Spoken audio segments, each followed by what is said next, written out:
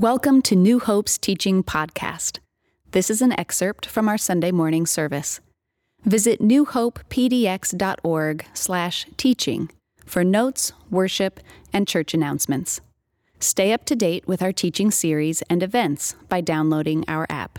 Just text New Hope PDX app to 77977.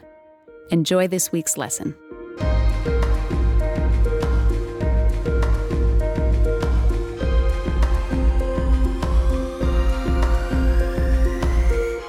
Hello, New Hope. My name is Mike. I'm one of the pastors here, and welcome to our service today.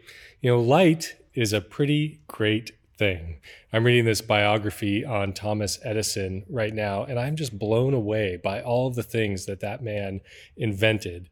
He did things like made major improvements to the telegraph, that machine that transmitted Morse code. He started the first film studio in the world, and he invented the machine that played the first motion picture in the United States. Now, the invention that really got him famous initially was the phonograph. It was kind of the precursor to the record player. But the thing that actually made him world-renowned within his lifetime was the invention of an incandescent light bulb that provided consistent, bright light for indoors. Now, there were other light bulbs around at that time, but Edison's made big improvements and made it accessible for people, because not only did he invent the light bulb, but he also created an entire public electricity distribution system in order to make those light bulbs function in homes and businesses around the world. And much of the world went from living in semi-darkness of gas and candlelight to enjoying bright lights in their homes late at night. One person said of Edison, he carried daylight into the night. Never mind that a little ice storm can change all of that in an instant for us. Yes, light is a pretty great thing, and we appreciate it all the more when we lose it. We've become fairly accustomed to having light whenever we want it, to the point that it becomes a little bit painful when we don't have access to it. I'm sure many of you lost power just a few weeks ago. We lost power in our home for about 3 days, which was relatively short compared to most of you, I think. Each morning was a little bit colder in our house, and I can't tell you how many times I went into a room and out of a habit just flipped up the light switch and got frustrated and have to go find a flashlight or a lantern. I didn't like to have to operate, to live, to walk in darkness. It was limiting. I prefer to have light. Yeah, light is a pretty great thing, especially the right light. So we're in this series right now in the Gospel of John called Encountering Jesus. And we're looking at the different metaphors that Jesus himself used and also John used of Jesus to describe who he was. And so far, we've seen that Jesus as Word, we've seen Jesus as temple, and we've seen Jesus as well. And this week, we're going to see Jesus as light. And we'll see that Jesus as light reveals to us who God is and who we are. So Sarah will be doing our public reading of Scripture today, and she's going to be reading from John chapter 8. When Jesus spoke again to the people, he said, "I am the light of the world. Whoever follows me will never walk in darkness, but will have the light of life." The Pharisees challenged him, "Here you are, appearing as your own witness. Your testimony is not valid." Jesus answered, "Even if I testify on my own behalf, my testimony is valid, for I know where I came from and where I'm going. But you have no idea where I came from or where I'm going. You judge by human standards. I pass judgment on no one. But if I do judge, my decisions are true because I am not alone. I stand with the Father who sent me. In your own law it is written that the testimony of 2 witnesses is true. I am one who testifies for myself. My other witness is the Father who sent me." Then they asked him, "Where is your Father?" "You do not know me or my Father," Jesus replied. "If you knew me, you would know my Father also." He spoke these words while teaching in the temple courts near the place where the offerings were put. Yet no one seized him because his hour had not yet come. This is the word of the Lord. Great. Thanks, Sarah. And we're mostly just going to focus on verse 12 today. Jesus says, "I am the light of the world. Whoever follows me will never walk in darkness, but will have the light of life." There's so much happening in all of this passage right here, and there's so much richness that's being drawn from the Old Testament that I want to pass on to you. I'm going to have to condense it as much as I can. But this statement from Jesus is one of those statements that you kind of feel like it can just stand on its own. And it might sound really familiar to you, maybe because you're aware of this verse, or maybe it's because Jesus actually said similar things in multiple places. So just a little bit later in John chapter 9, he says, "While I am in the world, I am the light of the world." And then in John 12, he says, "I have come into the world as a light, so that no one who believes in me should stay in darkness." So what he's saying here must be pretty important if he continues to repeat it. But those phrases aren't just linked with each other. Each one is said within its own context. Now in chapter 8, where we are today, Jesus seems to say it just kind of out of the blue, but it's very much connected to where Jesus is, what's happening at that time, and what people are saying to him. When he says this, Jesus is at the temple during the Festival of Tabernacles.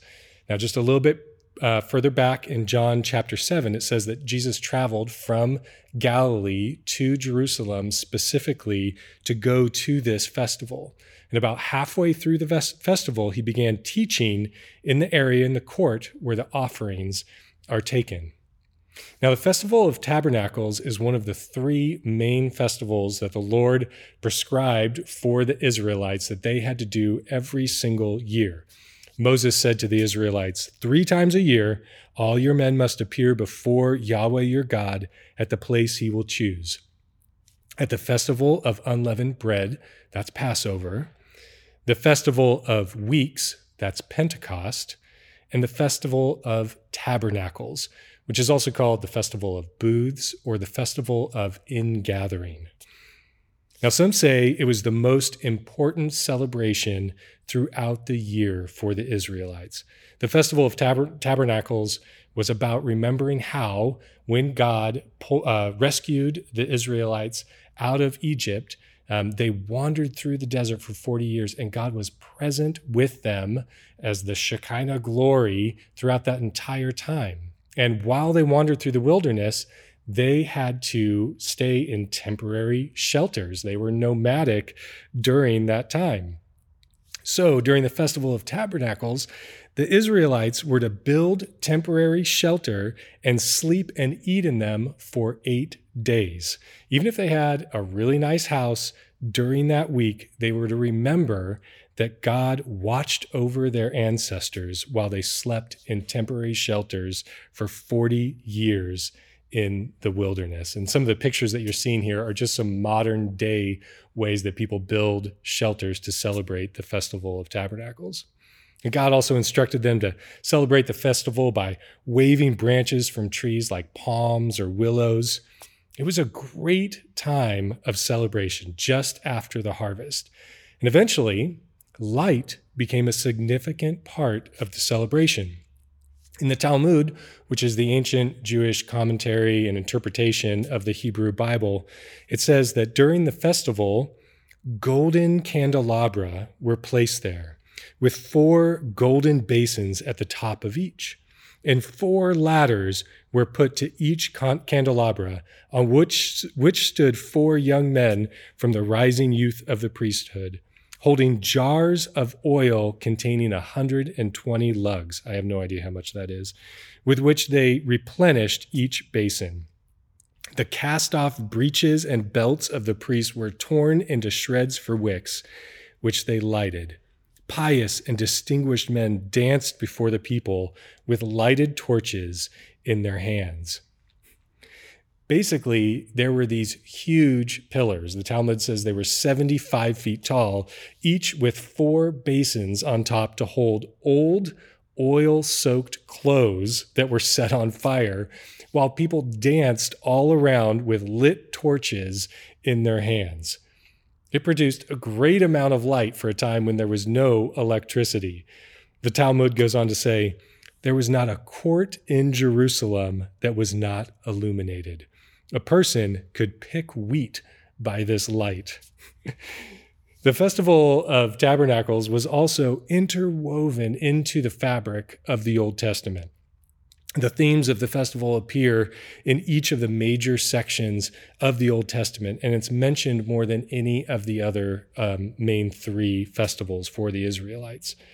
Now remember, the Festival of Tabernacles was also called the Festival of Ingathering, as in a harvest, a bringing in, a gathering of the harvest. But this became a metaphor for God in gathering, bringing in his people from captivity. He was going to gather them back to be his people. This is a recurring motif in major sections of the Psalms that talk about gathering his people back, but also the nations to be his people as well. And this is something that's going to happen far in the future, and it's something that the prophet Zechariah picked up on as well.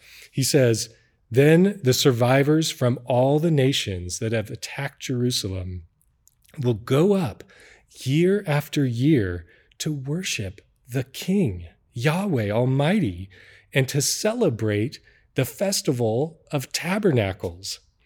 The whole world was going to celebrate the Festival of Tabernacles, this Israelite festival, and to worship God as King. So this festival where Jesus is saying this holds a lot of weight for significant things to happen. Now, not only was the Festival of Tabernacles rich with meaning when Jesus was there in the temple, but there was also other significant passages from the prophets that give context to what Jesus is saying. So just before Jesus says he is the light of the world, he's saying a lot of other wonderful things in John chapter 7, and people start to say, hey, this guy's amazing. Maybe he's the Messiah. And then others say, no, this guy's from Galilee. The Messiah is not going to come from Galilee. And then right after that, Jesus makes his comment about light. But in Isaiah chapter 9, it says, "Nevertheless, there will be no more gloom for those who are in distress. In the past, he humbled the land of Zebulun and the land of Naphtali, but in the future, he will honor Galilee of the nations. By the way of the sea, beyond the Jordan, the people walking in darkness have seen a great light. On those living in the land of deep darkness, a light has dawned." All of this language sounds very familiar to what we're seeing in John. Then there were passages like Isaiah 60. "The sun will no more be your light by day, nor will the brightness of the moon shine on you. For Yahweh will be your everlasting light, and your God will be your glory. Your sun will never set again, and your moon will wane no more. Yahweh will be your everlasting light, and your days of sorrow will end." I mean, it may have been said of Edison that he carried day into night, but he can't hold a candle to God. Dad joke. Sorry. Okay. All right. I know I've just thrown a lot at you right now, and even though it's really just scratching the surface of all there is that could be brought into this passage, but this is how we understand the significance of what Jesus is saying. So picture this moment right now. On what John says is the last and greatest day of the festival, there's been a week of massive celebration, huge pillars of fire and torches and dancing and trumpets and waving branches and shouting as people rejoice in the presence and provision in the past that God provided, and that they're hoping that is leading toward a hope for salvation in the future. They're remembering what God has done, and they're looking forward in hopeful anticipation for the Messiah, for the time when Yahweh's light will shine on them. This is not a quiet moment. This is a brimming moment. And it's in this time and it's in this moment that Jesus says, I am the light of the world. I am the presence and the glory of God with you. All those pillars of fire and torches that you've lit here to depict the glorious presence of God in the past in hopes of seeing it again in the future, but it's here right now.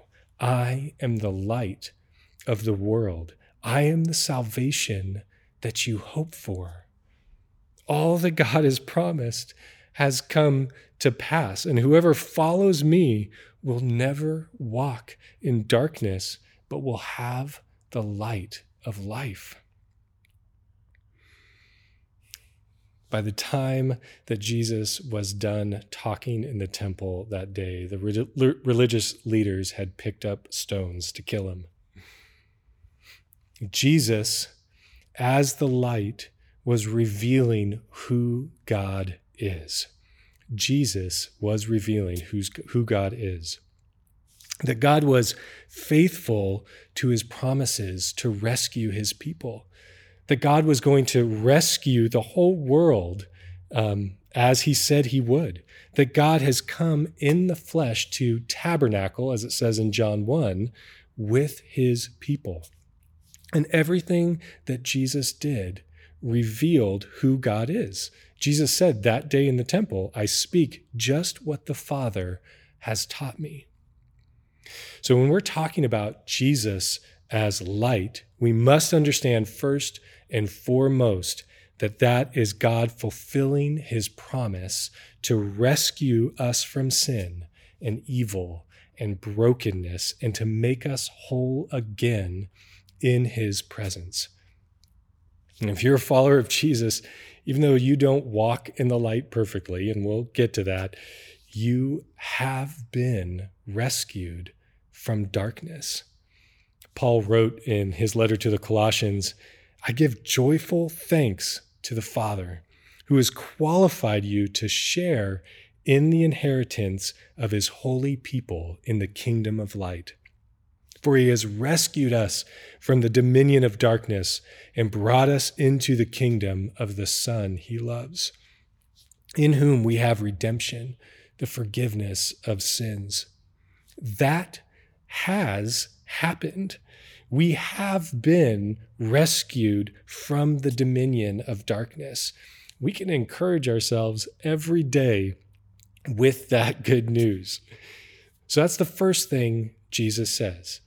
I am the light. That reveals who God is. But the second part of what he says reveals more about who we are. He says, whoever follows me will never walk in darkness, but will have the light of life. Although he doesn't say it explicitly here, there's a sense that we are to walk in the light. That's what following Jesus would be, the opposite of walking in darkness. Don't walk in the darkness, but walk in the light. This tension, this contrast between darkness and light is prevalent throughout the Bible and pretty common feature in John's writing as well. And honestly, this metaphor is so ancient and so common, I think that you and I can probably just intuit what it really means. But the significant features of it in the Bible, particularly for John, hover around the contrast of sin and righteousness, truth and deceit, and salvation and redemption. And there's a passage in John that captures all of that pretty well. It's from John chapter 3. It says, "Whoever believes in him," in Jesus, "is not condemned. But whoever does not believe stands condemned already because they have not believed in the name of God's one and only Son." So there's the contrast then between condemnation and salvation. This is the verdict. Light has come into the world, but people loved darkness instead of light because their deeds were evil. Everyone who does evil hates the light and will not come into the light for fear that their deeds will be exposed. So there's the contrast between the sin and righteousness.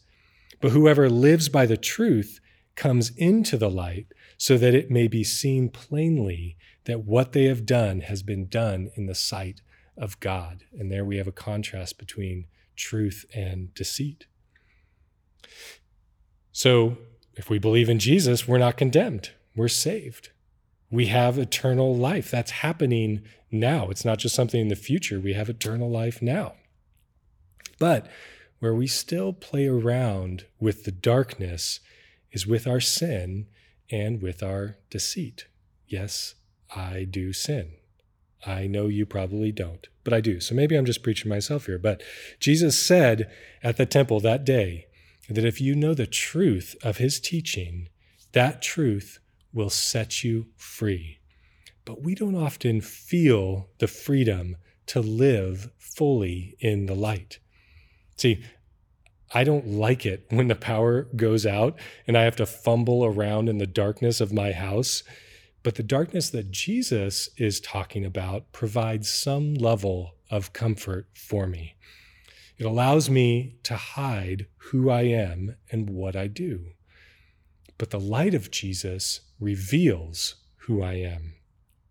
John says people loved darkness instead of light because they're afraid their deeds will be exposed. Darkness, it gives us the appearance of being in a safe place. I mean, it keeps us safe from other people knowing that we don't have it all together. Don't tell anybody, but I don't have it all together. It keeps us from dealing with the consequences of our actions. It keeps us safe from feeling shame in front of others for our sins. It provides a safe place, honestly, for us to continue to do the things we're doing. And mostly, darkness, it keeps us safe from people knowing us and not loving us. But darkness is deceptive. It doesn't actually keep us safe. It hinders us. It limits us, just as anyone who lost power a few weeks ago felt limited in what we could do, like 6 o'clock, guess I'll go to bed now. When we choose to walk in darkness, we are limiting our relationship and our formation into the image of Christ. When we hold back from others, we take away the opportunity for true intimacy in relationship. The tension is that we all walk in the darkness to some extent, some more than others, and yet God is continually calling us further into the light because he knows darkness is deceptive. But the light is the opposite of deception. The light is truth. That's why the light of Jesus reveals who I am. Truth is a major theme in the Gospel of John. If you just get an audio version of John and just listen through the whole thing, and you'll pick up on it the entire time. Jesus comes being the truth. He's teaching the truth. He's requiring the truth from others, and he's revealing the truth. And everyone else is trying to figure out, what is the truth? Jesus wants to form truth in you and me with light, which is his life. Remember, he is the light, and when we follow him, we have the light of life. That is, we experience real life as God intended it when we walk in the light. Paul wrote in his letter to the Ephesians, "For you were once darkness, But now you are light in the Lord. Live as children of light, for the fruit of light consists in all goodness, righteousness, and truth. And find out what pleases the Lord. So how do we walk in the light and not in darkness? I think there's a whole lot that could probably be said here, but I just want to give you a few things to think about when considering walking in the light. The first one is the foundation. That is, it is to daily remind ourselves of our security. Remember that Jesus said at the Festival of Tabernacles that the truth will set us free. I think part of what it is that it sets us free from is being dependent on what other people think of us. Instead, we can be secure in God's love for us and in His desire for us to walk in the light.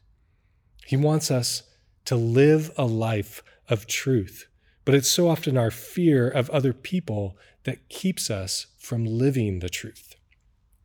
Pastor John read this passage to some of the staff this last week. It's Galatians 2:20, which was one of the first passages that I ever memorized as a Christian.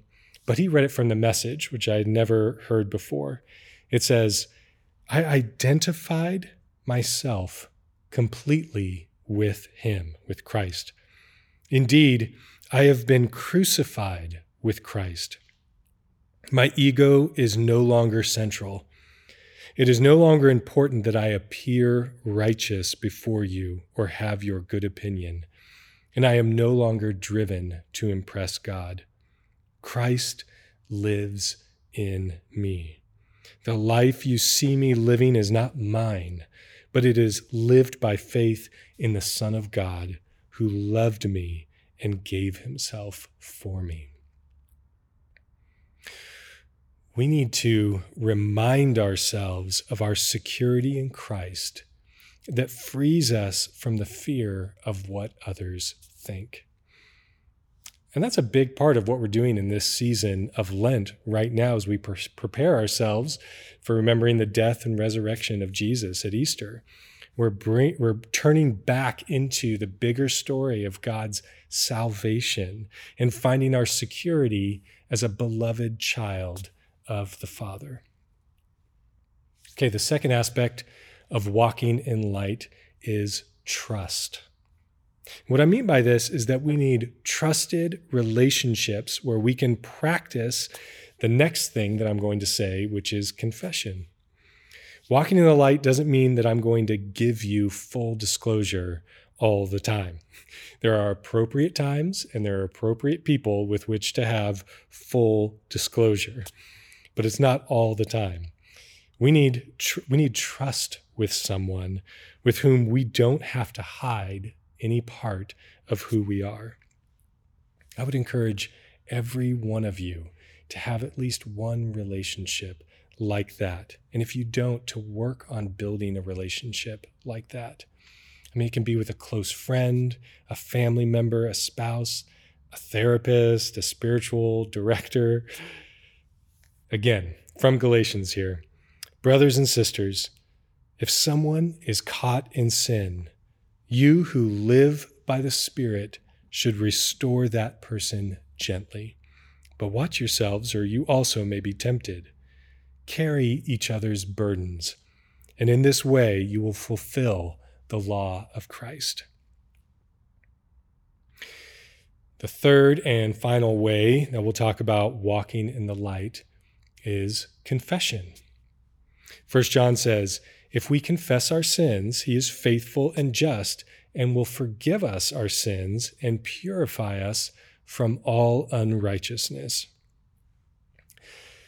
Confession is a freeing thing. It's one of the strongest things we can do to break the hold of darkness in our lives. When we don't confess, the more we conceal, the more we keep in secret, the more we keep in darkness, the stronger the hold of darkness in our lives. You can confess to God, you can confess to a trusted individual, and we can confess corporately as well, which is how I want to end our service today. You're going to see a confession come up on the screen. And if you're in a place where you can do so, I'd encourage you to read it aloud with me. But if you can't, that's okay. Just say it silently in your heart as we go along. So if you would, join me in this prayer of confession. When we allow darkness to overcome the light, forgive us, Lord. When we reduce Easter to plastic and candy, have mercy on us, Father. When hardness of heart keeps us from seeing and hearing and touching the needs of others, let your grace consume us, O God. When the wars around us are of no concern, forgive us, Lord, and move us to compassion for those who suffer. When our caring is not extended to action, move us to seek justice for our brothers and sisters. We come to confess our sinfulness before you and before each other. Remove all barriers that divide us, and let there be no obstacle to our love for you and for one another. Amen. Jesus is the light of the world, and he's offering us the light of life. He doesn't want us to dwell in our sin or be overwhelmed with guilt and shame. He wants to free us from those things. We are forgiven in Christ, and those things that we've just confessed, we can now let go of. And let's praise God together now for that good news.